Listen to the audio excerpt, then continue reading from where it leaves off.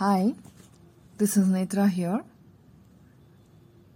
I came back with another story, Narada and the Hunter. Let's begin the story.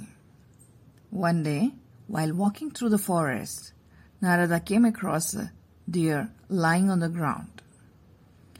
It had been pierced with an arrow and was writhing in pain. A little later, Narada saw a boar and then a rabbit, and also injured and moaning in a pain. Narada Muni was greatly pained at heart to see living beings suffered so. As he walked on, he came up a hunter standing behind a tree. A hunter was lifting his bow to attack another animal. Narada asked the hunter if he had injured the animals. The hunter nodded. Narada then asked him, "Why did you not kill the animals completely? Why did you half kill them by piercing their bodies with arrows?" The hunter replied that he drew pleasure of seeing the animals suffer to death.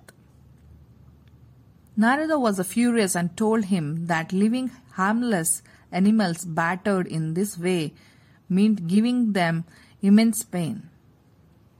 He cursed the hunter, saying that if he did not stop doing so, the souls of the injured animals would return to haunt him. The hunter grew worried and asked for forgiveness, but Narada said that he could be forgiven only if he performed a severe penance. Narada instructed the hunter to give up hunting and set up a small hut near the river. He told the hunter to plant a tulsi plant and worship it regularly. After years, Narada found the hunter leading a pure life in the forest. So, we should not harm other animals. This is the moral of the story. So I think you enjoyed the story. Bye.